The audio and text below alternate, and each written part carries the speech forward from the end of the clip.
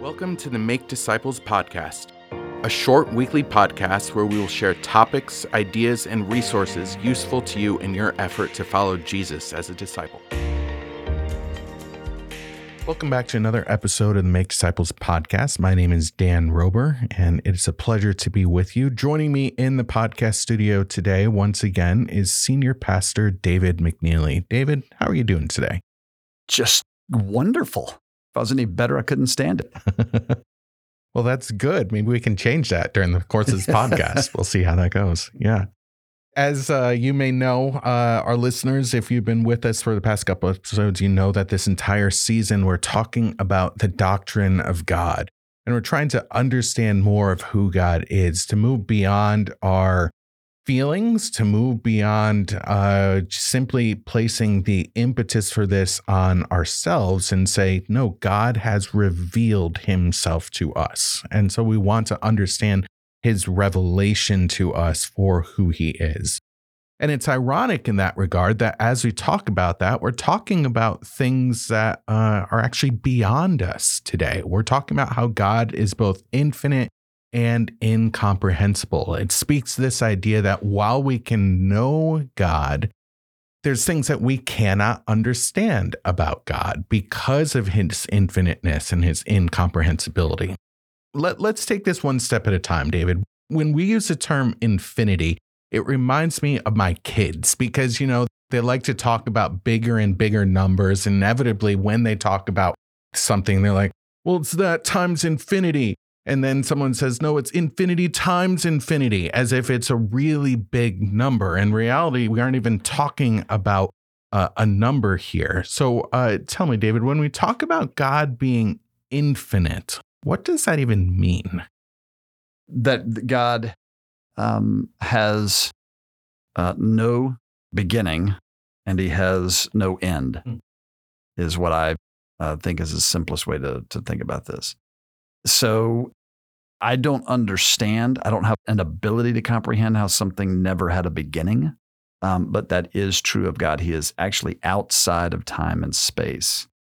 So on the one hand, I think of it that way, and now apply that across the board with everything. So is he loving? Yeah, he's infinitely loving. There is no beginning to his love. There's no end to his love. It has no limits to it, as one example. But that's what I think. What do you think of?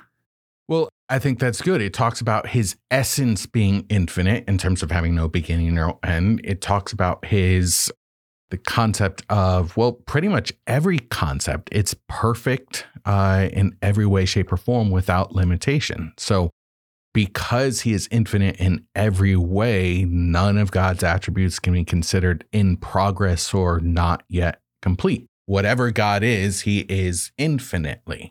He is the ideal in every way, shape, or form. So there is no limit to his perfections. He transcends all of these categories. And maybe that helps us think about this because, well, we don't understand that because in every way we are finite. We are finite in our own knowledge. We are finite in our own place. We can't be everywhere. Our last episode, we talked about the omnis of God, and that's a good way to lead us into this concept of infinite because it's everything that we cannot be. He is infinite in every way, and we are infinite in zero ways. And so that just pushes us beyond in understanding about him. He's beyond measure or limit. Space and time cannot contain him. Do you think that's a fair way to look at it? I absolutely think that's a fair way to look at it. Yeah. And so this leads us to our other statement that God, as a result, is incomprehensible. And you can hear how they are connected ideas because he is infinite and his infiniteness is just one aspect of saying that we cannot comprehend him. Someone once put this, that he is the God of infinite mystery. And that's nice. I like that. Who was that? That was Jen Wilkin, actually. Way to go, Jen. Yeah. So it's a good way to put it. Now, when we say that God is incomprehensible, we could hear that and say that means that God is unknowable. Is that true? Yeah, that's the danger. So the danger is in saying, because I can't fully comprehend, fully understand, or another way to say it, grasp, that I can get a really good grasp. If I can't fully do that, then I can't know him at all. And so we'll probably get a phone call or letter or something from what I'm about to say, but on a much smaller scale. I've used this as an illustration for many years. By and large, men are simple, and by and large, women are less simple. It does not mean that women are crazy. It does not mean that men are stupid. What it means is that we both are made in the image of God, male and female. He created them in his image. So God is not a dude. He's not a chick. God is God, and we reflect him. And in this sense, I think women understand. I don't know that we'll ever fully be able to comprehend, understand the mind, the heart, et cetera, of any human being. Mm-hmm.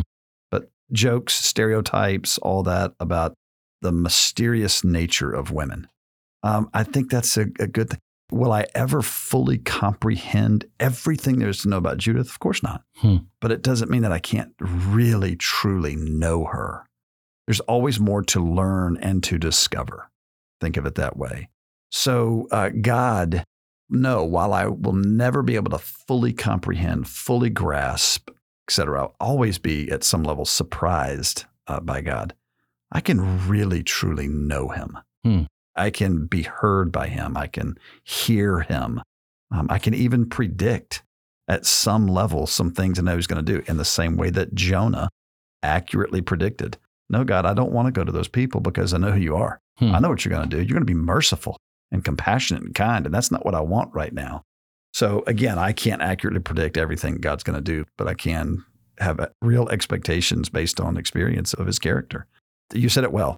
I can't fully comprehend. He's incomprehensible, but I can actually know him. Yeah. I like how the book of Job puts it in the middle of the questioning that's going on in Job 11.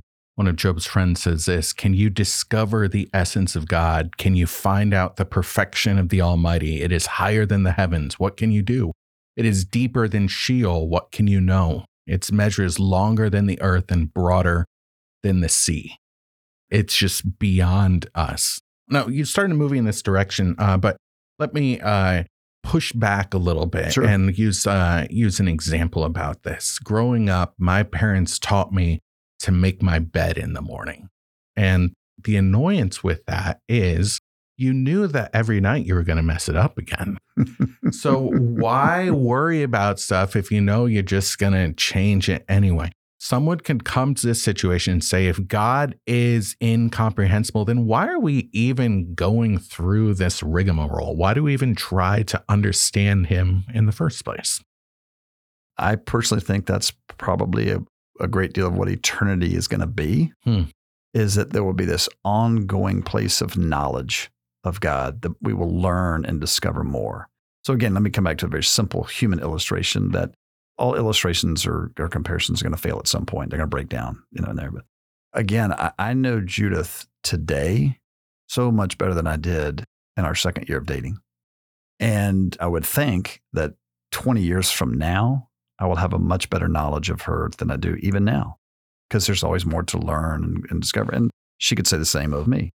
Because I will never fully understand everything, to then not pursue and learn what I can, all the joy that I would miss out on on a spiritual level, what utter dissatisfaction and bitterness I would live with if I had no ability to know God at all and didn't grow and discover more and learn. It is motivating for me. The little bit that I do have a grasp on, it is motivating to get a little bit more of a grasp. Yeah. So this has come up a couple other times in our discussion this season about how understanding God is kind of like a tightrope, how you can fall off on one side and be in the wrong understanding, or it can fall off on the other side. And it seems like incomprehensibility can do that same thing, where on the one side, we can argue utter skepticism, saying our language about God is utterly meaningless and has no reference point to him. And the other side is almost a form of pantheism. It assumes that we've captured or contained God and we can understand him. And I really like what R.C. Sproul says about this. No theological slouch himself right there. And he says we can steer clear of this when we understand that our language about God is built upon analogy. So we can understand what he is like, but as soon as we equate whatever it is that we use to describe God with its essence, then we've made that mistake. Yeah. So everything that we're talking about here moves us in the direction of understanding God, but we also need to recognize that it's analogical. Ultimately, he is beyond us, but he's given us these terms to get us just a little bit closer to who he is. And I suppose we could also talk about Proverbs, where it says the fear of the Lord is the beginning of wisdom. And built into that concept of fear is saying, seeking to understand who he is and why he is to be honored and respected and worshiped by us. So that calls us to seek to understand the ununderstandable, to seek to comprehend or at least apprehend the incomprehensible. You said something earlier that you prayed it earlier while you're praying it. It was agreeing, and that's a great way to say it. You prayed that we would be filled with more wonder. And then you had a couple of words you said that would lead us to worship. And I really like that. Again, simple human analogies. When you discover something new that you didn't know about a person, and in particular, when you watch them maybe put something into practice, a character trait, you see this unbelievable kindness. It leads you to go, wow. Or when I watch an athlete do something that is incredible. How did you do that with your body? My immediate response is just to burst forth in applause and et cetera. When I discover things about God, when I see it in his word, see it put into practice, it really does lead to a sense of worship. And I don't know anything else in life that is as satisfying as genuine, true, sincere worship of God. So the wonder, the things that I may not yet know, but yet the smaller discoveries along the way, gosh, I really do think it fuels our worship. Yeah. And that's a good place to conclude for this episode, talking about the infiniteness and the incomprehensibility of God. We are going to be coming back the next couple episodes and bringing it a little bit closer to us as we talk about the communicable and incommunicable attributes of God. So I hope that you will join us for those episodes. And David, thanks for being with us today. Thank you. Thanks for joining us for the Make Disciples podcast. We would love it if you would subscribe, leave a review, and spread the word. This podcast can be found in Apple Podcasts and Spotify. This podcast is a ministry of Wildwood Church in Tallahassee, Florida. Please join us again for our next episode of Make Disciples.